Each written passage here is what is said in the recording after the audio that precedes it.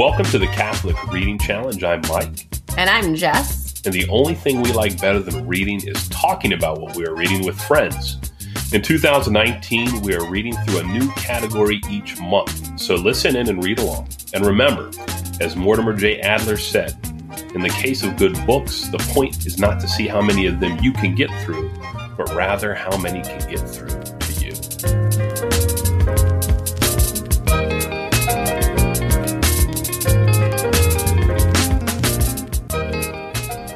Hey. Hi there, everybody.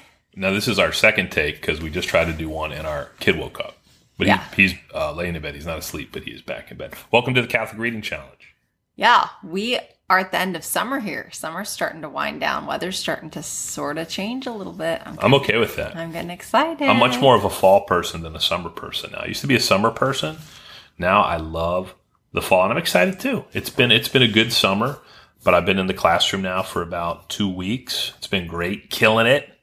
Yeah. Killing it. So have I. We're actually starting, this is our 4th week of homeschooling. Yeah, you're rocking it out. Ty was talking to me today at dinner about Pilgrim's Progress. I know. We are he is reading it aloud to me, like in 10-minute segments. And so we're getting about a page done at a time. Well, you know what was super special, too? You told me this. It's the Pilgrim's Progress that your mother gave me when we were engaged. And there's a note in the front that says, one day you can read this to your kids because it was formational in Jessica's upbringing. That's really cool. Yeah, it was pretty awesome. And I had forgotten that she gave that to you and that was even there. I didn't even know where this copy of the book was. I actually had bought another paperback of Pilgrim's Progress, which I'm going to try to return on Amazon now that we have the nice hardback with the beautiful inscription. So your mom actually gave me really good books. She gave me that. She gave me, I don't know if it's the complete works of Henry James, but it's like a collection.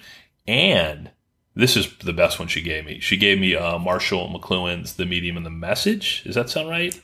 Understanding Media, but that's... My bad. No, but that idea, Media and the Message. Which is really, is one of the most formative. I talk about that all the time. Yeah. I talk about all that, especially when I'm critiquing like church mediums and liturgical mediums. And, But so that was really a blessing for your mom to do that. And you know what? That's a good idea for you parents out there and you grandparents out there. That could be like a cool legacy thing. And that's really cool. I think love discovering that. When a kid discovers that they're reading a book that you read when you were a kid, for some reason that it's that timelessness about books. Yeah. That is very special and sort of resonates in kids' hearts. They understand that a book is like this dear old friend that's generational and passed down through time. And especially if it's an author who lived a long time ago, they understand it as this living thing that's been transmitted and in the context of relationships. And that can be a really, I think Sarah McKenzie talks about this on the Read Aloud Revival all the time. I thought you were about to say Sarah McLachlan. No. I will remember you. Like this idea that you're creating this family culture and this culture, like this connection with your kids over books. Yeah, I think so. We try to do that here. We don't try to do that. When I say we try to do that here, we actually this is the way it should work. Right. And I think this is the way it should work with education and everything. And a lot of people get this wrong. You don't try to create a culture of books in your family because it's a good thing to do. Yeah. You do it because you actually like to read books. Right. And you find it life-giving. And it's not like this functional utilitarian thing, right? And we do that with so many things, especially like in faith and spirituality. Like, this is a good thing to do because this will make you a good person. We do it out of obligation. Yeah, like you read it think we're supposed to be the kind of people that better you. Yeah. It's like a TED Talk or something, right? Or just because to be part of this scene, we're supposed to do this rather than it coming out of an authentic place, which I suppose is fine to begin with. If you're not, if you're learning something that's not been part of your culture. Well, it's funny though, because this has happened to us recently. We've had some couples over to our house and we've been asked this a few times, and I'm not throwing anyone under the bus or anything. I just think it's kind of a funny dynamic. I've had a few funny dynamics recently, but people will go well, how do you guys find time to read? And a lot of times the people who do that just don't read books.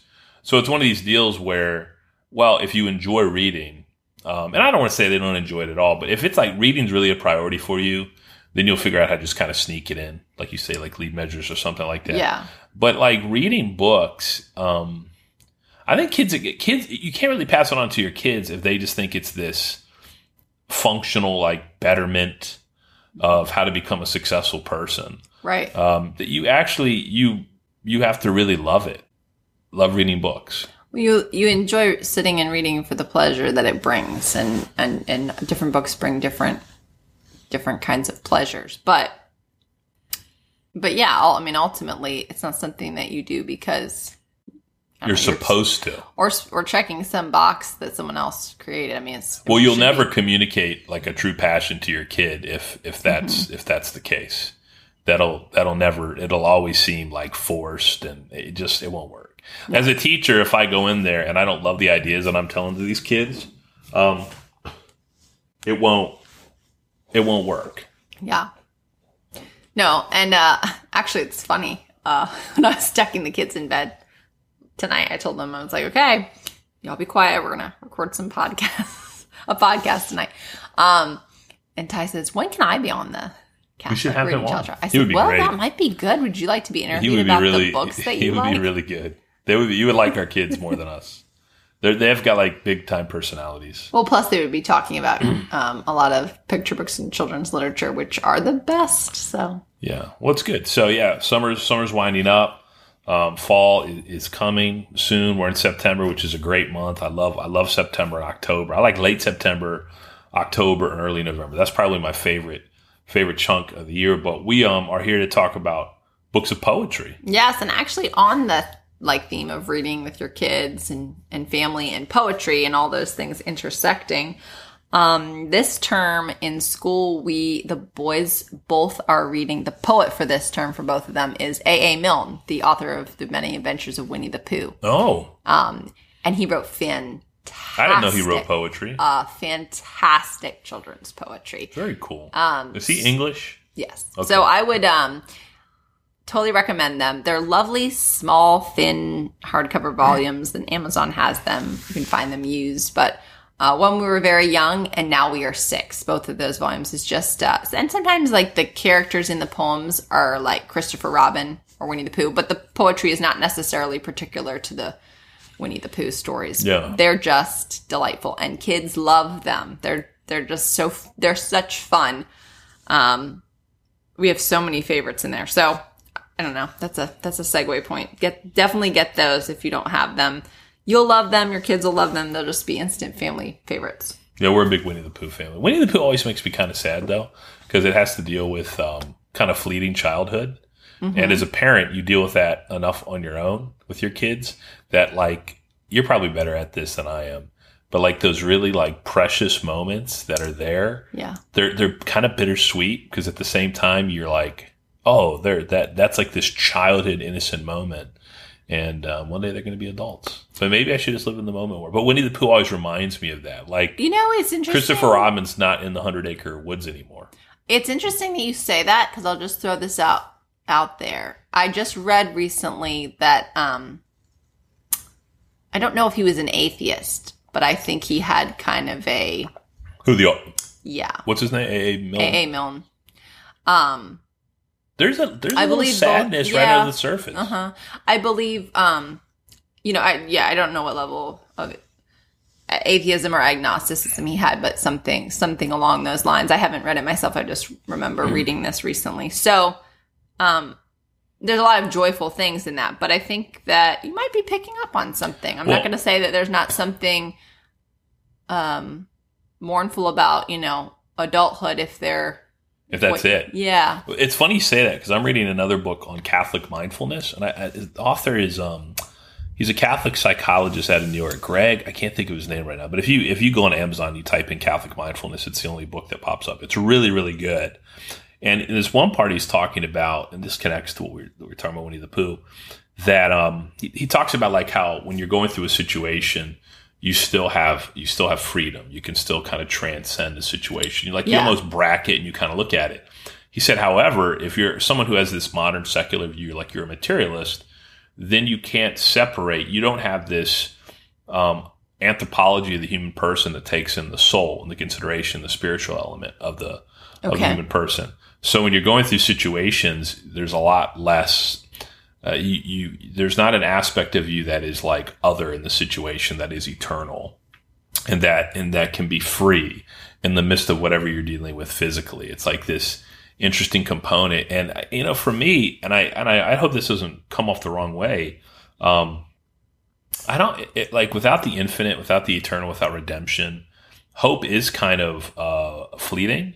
Or like what you were talking about earlier, you manufacture hope as like a function rather than an end in itself, where it's like, well, you need hope to live. So it's good. It's like, it's the comparison between theistic existentialism and an atheistic existentialism. Yeah. Where like the atheist existentialist will say, well, I create meaning to my life. But at the same time, you always know that you created that. Yeah. Where the theistic existentialist, even if you think the person is naive, the belief is, no, there really is a meaning. There really is a way to be human, and I'm moving towards that. And even in these situations that seem overwhelming, and even these situations that seem bad, there's still this move towards hope. In the end, it's all going to be okay, as the backdrop. And I think that does affect the way people write, and it does affect the art that they create. Oh, undoubtedly. I think we might see that in the poems that we. Talking about. That's a good today. segue. Go for it. Okay, so I'll go. So I, as I told everyone in the last episode of our podcast, don't approach this poetry. I don't think you should approach this poetry, this poetry book for this month as like, oh, I need to get through the whole book. Because this is a different category than reading a novel. I mean, we should never be so hard on ourselves. We're like, oh, I didn't get up through the stack of books in a month. Did you read the whole thing? No, I'm still working on it. Okay. I have a few pages. I mean, but it'll just kind of go in it'll be my poetry reading. Yeah. And a book's kind of good to have like that. Oh, yeah. I keep a book of poetry going Some would at call all it times. Bathroom reading. I would not. You could put a poetry book on the... One could. next to the extra roll. Yeah. I'm just saying, no judgment. Get in. If you're wondering, if people go, how can you get reading in? There you go. There you go. That's Mike's, if you want to ask Mike. I like to read. 10 reading tips. That's my fortress of solitude. The only one left I have. Somehow, we're just going to get off on a rabbit trail, but somehow moms... The little zombie fingers come under the door sometimes. The kids find you in there. Oh, yes. Moms don't seem to find the bathroom as the... How did you just describe it? A fortress? Well, no, but I mean, I can only do it if someone else is in the house. Exactly. All right. Anywho, so I'll be finishing up this volume, but I read the Brontes selected poems. So this is 4 Bronte siblings, Charlotte and Emily. We know the most authors of Jane Eyre and Wuthering Heights. And I think I made a mistake on the last podcast when I said Shirley was Anne Bronte. That's actually Charlotte as well. But Anne is also the third sister. And their brother Branwell, he's actually Patrick Branwell, but went by Branwell, which is his mom's maiden name. And so the 4 of them it's the 4 of their poetry in this nice little collection here, actually, by, I'll tell you the author, Juliet Barker is the one who edited it and wrote a nice little introduction in the beginning that provides fantastic brief history of them. There were actually 6 children, 2 older sisters than Charlotte. Charlotte was the oldest, I believe, of the remaining 4 that lived. The 2 older sisters died of consumption, I believe it was, in like their grammar years. The family, I want to give this background because I think that it really provides a backdrop for this poetry. The family had just lived through a great deal of tragedy. Their mother died when they were very young. I don't think it was one of the childbirth, but she died. They all had ill constitutions, all the children, and perhaps it was from her that they got them, but she died early on. Then the 2 eldest daughters passed, and like I said, I think it was from consumption. And then for various other health-related reasons, just ill constitutions, I can't remember if it was Emily or Anne who passed next. I mean, this is the 4 went to adulthood. They all, had jobs as governesses or Branwell had various jobs. Their father was a pastor or a vicar. And so he had his parsonage, but I mean, they had no inheritance. I mean, he lived off of what he had. So they had to make their own ways in the world. And so they all tried their hand at writing novels, obviously, as we know, but also all 4 of them poetry. Of the 4, in the introduction, this editor, says pretty convincingly that, Emily and Branwell are the ones who have been taken to be the best of the 4. Really great poets, actually. The 2 of them were really considered to be quite remarkable poets in their own right. And I have to say, after reading all 4 of their poetry, I would definitely agree with her. They all 4 had talent, but Emily and Branwell's poetry, particularly even Branwell, it was quite amazing. And Anne's poetry tends to have a lot of a theology or just reflection, spiritual reflection in it. But anyway, to just sum up about the family life, the father outlived them all. He died about 80 or so. And he outlived all of his children and his wife. Charlotte was the last one to die, and it was briefly after she had married finally. I think she'd gotten a few offers, but the person when she had married, her other siblings had all passed. And I believe she died during her first pregnancy. It was very rough on her. So, you can't read their poetry without the backdrop of the family tragedy, because a lot of it, when you know that, you understand the verses that they have put down here. So I found it's really great poetry. It's funny. I won't say the poetry I like the least. I just think the poetry Charlotte's poetry is very technical, like technically correct, but I think maybe she was too mechanical. It didn't quite come alive. It didn't have the vivid metaphors and artistic way with verse that Branwell and Emily did. But they were all quite good at it. Should I read one? Please. Okay, I'm going to read this one I think I posted one by Branwell. Yeah, that one was awesome. Read that one. Okay, on the Instagram account. I read that to all my classes. Oh, did you? Did they like it? They did. It's funny, though, before you read it, I think this is one of these poems I found incredibly hopeful. Like, I read it, and it made me hopeful, but other people read it, and it made them sad. Oh, yeah. They found Which, it intense. am I... But you know me. Like, okay, read it, and you'll see what I mean. Yeah, okay, here we go. On peaceful death and painful life. Why dost thou sorrow for the happy dead? For if their life be lost, their toils are o'er, and woe and want can trouble them no more. Nor ever slept they in an earthly bed, so sound as now they sleep, while dreamless laid in the dark chambers of the unknown shore, where night and silence guard each sealed door. So turn from such as these thy drooping head, and mourn the dead alive whose spirit flies, whose life departs before his death has come, who knows no heaven beneath life's gloomy skies, who sees no hope to brighten up that gloom. 'Tis he who feels the worm that never dies, the real death and darkness of the tomb.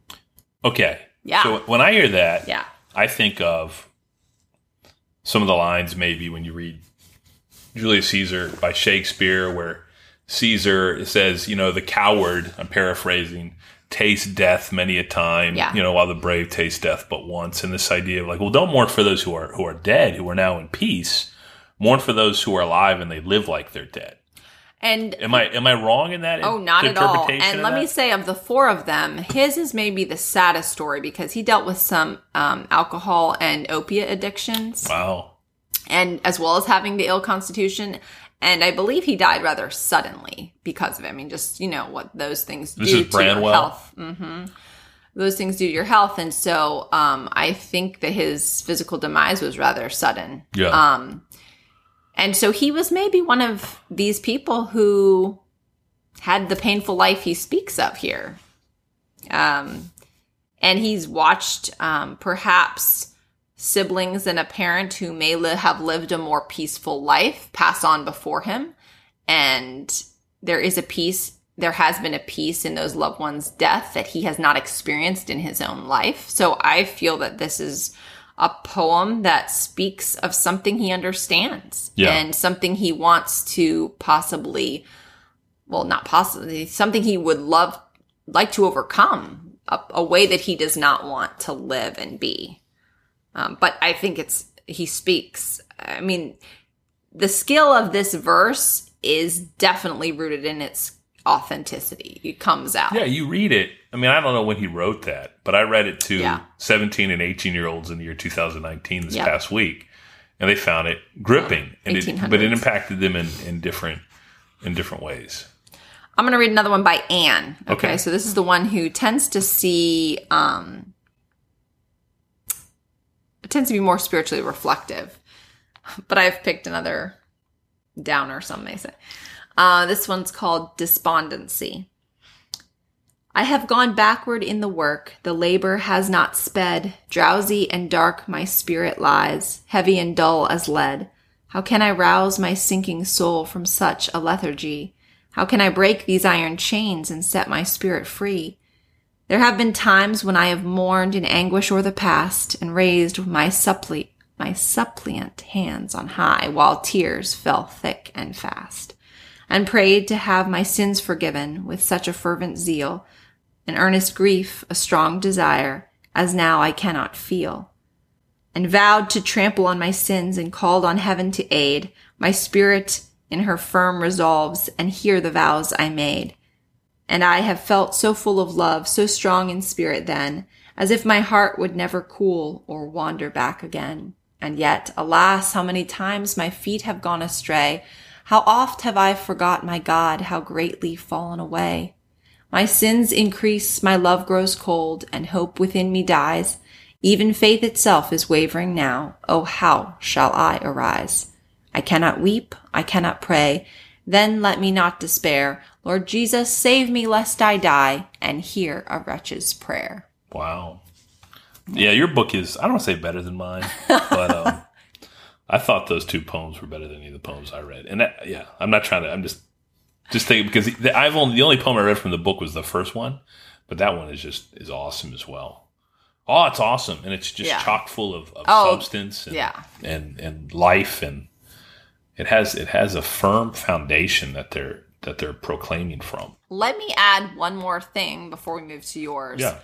A lot of these poems were created, the ideas in them, I should say, from these imaginary worlds that the four of them created as children, out on the moors and in the fields. And they actually had built these imaginary kingdoms that make me think of like Lewis and Tolkien. Yeah. And they actually adapted them and edited them a little bit when they submitted them for publication, because they were so esoteric to themselves, because they were about these made up worlds that they had imagined with each other. But I find that really beautiful. So some of them are kind of edited a little bit, but you see these references to these imaginary worlds. I just think that's so interesting that it really speaks to the play in childhood that is so important to the imagination. Yeah. That these worlds that our children create in their youth, when they have the time to let things be birthed in the imagination, they create these worlds that are just fit for the language of poetry and not anything else. There's just this beauty that they discover. And so I think it's something we don't want to kill, and we don't want to starve, and we want to make room for. No, I think that's a big deal. And I talk to my students about this. I talk to my seniors about it. I'll be honest. I am a teacher who does not like most schools. And the fact that a kid sits in a desk for 6 hours a day and then he has 3 hours of homework a night, I find it soul crushing. Right. And it prepares them for participation in an economic system. And it does not emphasize their humanity. It doesn't bring them closer to God. It doesn't bring them closer to beautiful things. It's just this functional existence. Right. And that's the thing I think about poetry. It dismantles that and it confronts that, because poetry, by its nature, is not a functional thing. It's not a self-help book. And that's why I think it's such an incredibly valuable thing. And when I watch our kids today, nothing makes me happier than after dinner when they're in the backyard and they're digging in the dirt and Sammy has his shirt off and he's created this whole world.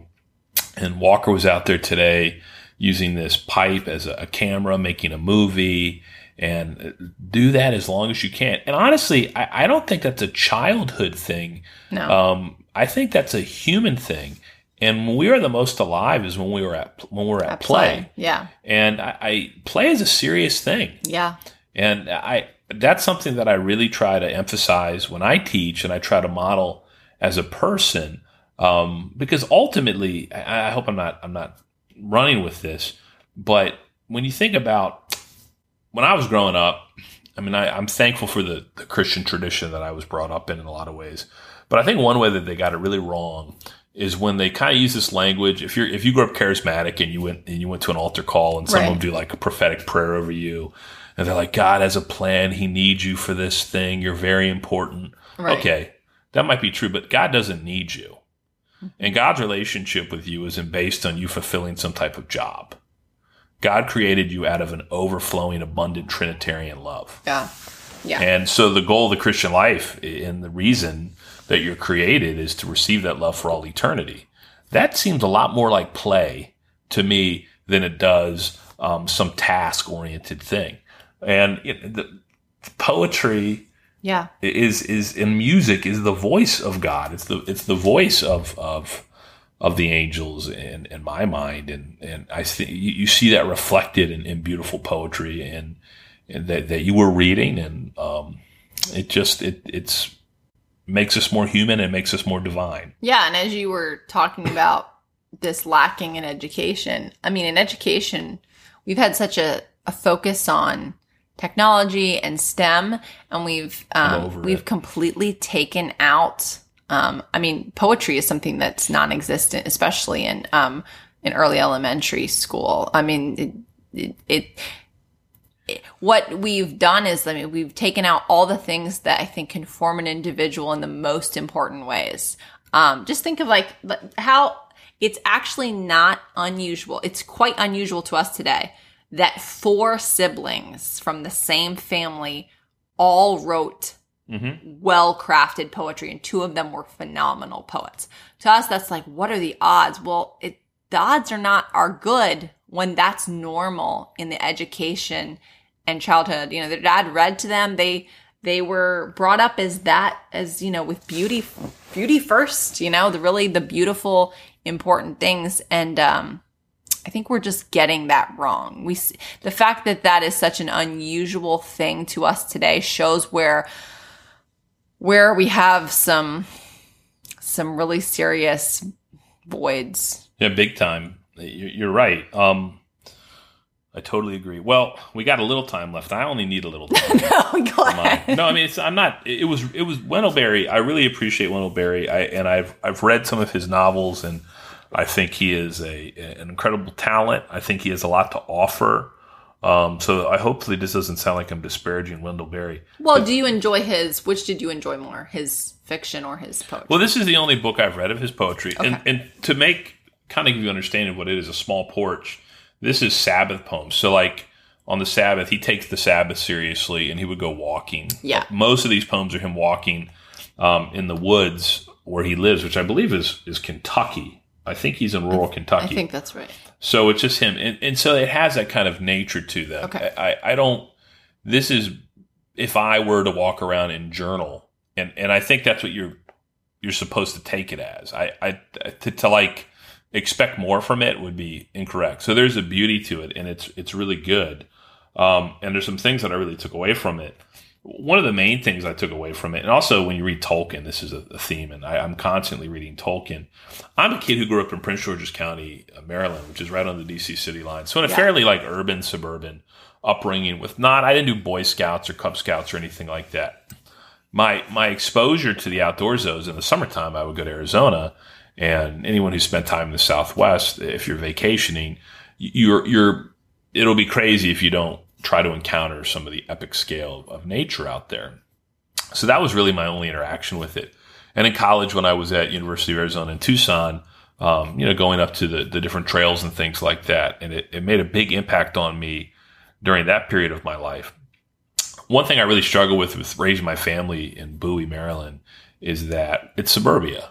And, you got trees and stuff in a backyard, but it's not like Wendell Berry, who is walking out his front porch and there's acres and acres and acres and acres. Sure, we don't live in the country, right? And he can and to me, Tolkien talks about that a lot, about this idea of proximity to nature and how that's really how we are created, and removal from that removes us from aspects of our humanity. So, and when that's something Wendell Berry talks about a lot in his essays. That's a theme in his novel, place, and the importance of place and the loss of place. And also kind of this criticism of modern consumerism and the consumption that it has of nature. And Tolkien, if you read the Lord of the Rings, when the orcs are destroying the trees, it's a thing that he saw, and I think it's a criticism of the Industrial Revolution. Yeah, going back to what we were talking about, so criticizing the Industrial Revolution. I hate to break it to you folks, but our educational system looks a lot like the Industrial Revolution. Absolutely. Yeah. We're just preparing people to be factory workers. No, that is the model. And so, if all you're saying is STEM and innovation and something like that, you're preparing people to be factory workers in really well-paid factories. Okay, right. You might not be working in a steel mill outside of Pittsburgh, or in a wool mill in Manchester, England, or something like that, but you're working in a tech startup 80 hours a week in Northern California. But it doesn't matter. It's still this kind of removal of the human person from what I think is their more intended environment. Well, we're unable to address the formation of the soul in the education process. Yeah, and something I really do struggle with. I go, okay, do I want to be somewhere where where my kids have that type of access, where they walk outside and they can walk and they can play in the woods, or it's close enough that you can escape to it in 10 to 15 minutes. This is something we talk about. Which we do have here. I will say that we have a lot. We have access. Not to a point. Not like Wendell Berry is doing. Well, here. No. So let me find a poem that kind of reflects that. I took pictures. Jessica has her little, what are those things called? Book darts, which I wish I had. Instead, I took my phone out. That works. I took pictures of the individual Actually, poems. you probably be one of these people. I keep a print, a commonplace notebook that I write in, but I know people who basically do that with Evernote, and I know you love Evernote. Yeah, I do like Evernote. It's good. It's good. So they would be right there. But I'm trying to get out. I'm trying to get away from the big. I'm trying to rage against the machine. I'm trying to get away from the big, the technical everything. Here we go. Let me read this poem. Okay. Sorry, my phone just beeped. I thought I had it turned off. That was Wendell Berry, folks, giving me the thumbs up for. Well, actually, it's ironic that I have my computer open and I have a Mac computer because I'm using GarageBand. Right. And if you have a Mac, one thing that's nice is that the iMessage is everywhere. But one thing that's absolutely terrible is that the iMessage is everywhere. So this is Wendell Berry on the Sabbath would not approve of this. Yeah. So this is kind of prophetic. The woods is completed in beauty, leaf shadows on light leaves moving with the motions of the air. So is the lowly pasture completed in beauty, the bergamot, the milkweed, declaring themselves in season among the ripened grass stems, the grass blades, the blossoming clovers. But are these beautiful because we think them so, or because they are beautiful in the mind of nature or in the mind of God? Beautiful by intention and born in a world beloved? Beauty is the crisis of our knowing, the signature of love indwelling in all created things, called from nothing by love, recognized and answered by love in the human heart, not reducible by any analysis to any fact.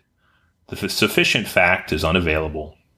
The creatures came, as love imagines, answering the loneliness of God, who needed them for company, as we in our loneliness have needed them. So it's beautiful. Yeah, that speaks to what you were just talking about love, the love of the Trinity. Yeah, right? Exactly. That we were created to out of love, to receive love. Creatures came as love imagines, answering the loneliness of God, who needed them for company. I think that is the thing about, I mean, when you talk about poems that either reflect on nature, depict it, or use it as metaphor, the more that I'm outdoors with the kids and take in nature and natural beauty, the closer you get to God, because you're taking in the world he created, and you can't miss, if you're looking, you can't miss his design, even in the smallest, like he talks about bergamot and milkweed. When I was at U of A in Tucson, there was this place on Mount Lemmon that I could drive to in about 45 minutes from the campus. And when I went there, I would hike about 15 minutes through the woods to the other side of the mountain. And I would sit on this opening and this rock formation. And as far as I could see, I mean, there would be nothing, no people. And it was incredibly cathartic. It did something to me. There was like a recentering that would take place. And I could just sit there for hours and hours and hours. And I always felt this incredible proximity and closeness to God while that was happening. Yeah. Here's another kind of Wendell Berry-esque poem. And then I'll just read one more, and then we'll wrap it up, because we're at about 35 minutes. But this has been really cool. This has been a fun one. Yeah. When the ground is safely kept, when the scale is right, and when the resident human mind is righted by memory, affection, neighborly kindness and care, the giving hands to work, all lives of woodland and pasture live by the economy of gifts, the only economy that will last. To be in one's right mind is to know the right use of gifts. To ask for more than is given, to take more than is given back, is to have less and finally nothing. This is not because of any human wish. It follows the law of nature, mother of all creatures, maker and giver of the native patterns by which our world in changing lasts and dying lives. So this idea of good. You picked good ones. Yeah, those are good. And there's one more. Those two are good that I'm going to read. But it's funny. During the same time, I was reading a book called All the Things That Remain, and it's written by a minimalist. Yeah. And I mean, what Wendell Berry's saying there, this idea of this kind of consumerism does not make you happy. No, right. The consumption of something more, even land, doesn't lead to life.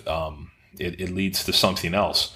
So back on kind of like this, ripping on just STEM only education is STEM is, if you just focus on, it's not a moral education, right? It's a skill based education, and it's morally neutral, and it's innovation for the sake of innovation. And you're not ultimately asking like, okay, what is it all about? And I can tell you right now, despair is not on short supply. Yeah. And I sit in front of a group of 18-year-olds. They sit in front of me. I'm the teacher. Every day. And what I try to do is inject them with the hope of the gospel, because what the world is offering is not hopeful, and it doesn't lead to redemption, and it's not life-giving. And that's why poetry is such an important thing. And I think especially poetry, both of the poems that we read have a redemptive view. Yes. Even in the face of a calamity. Tragedy, yes. Yeah, this is with the Brontes. The Brontes is this personal tragedy, and what Wendell Berry's talking about is this kind of the tragedy of how we treat nature and how we need to interact with it, and how we need to interact with others. It's in the minimalist book was this idea that like, okay, more is not always good. Actually, it weighs us down. And so it was great to read these this month, and I hope your poems and I hope all of you listening got a lot out of the poetry that you picked, and can maybe I hope this was a launching off point. If poetry hasn't been, a part of your regular reading schedule, something that's sort of in there daily, maybe it's something that you've got an inspiration for finding a place for it, in your daily reading life. I think that that's important. Yeah, always have a book of poetry that you're reading. I think it's a good rhythm. God bless. Take care.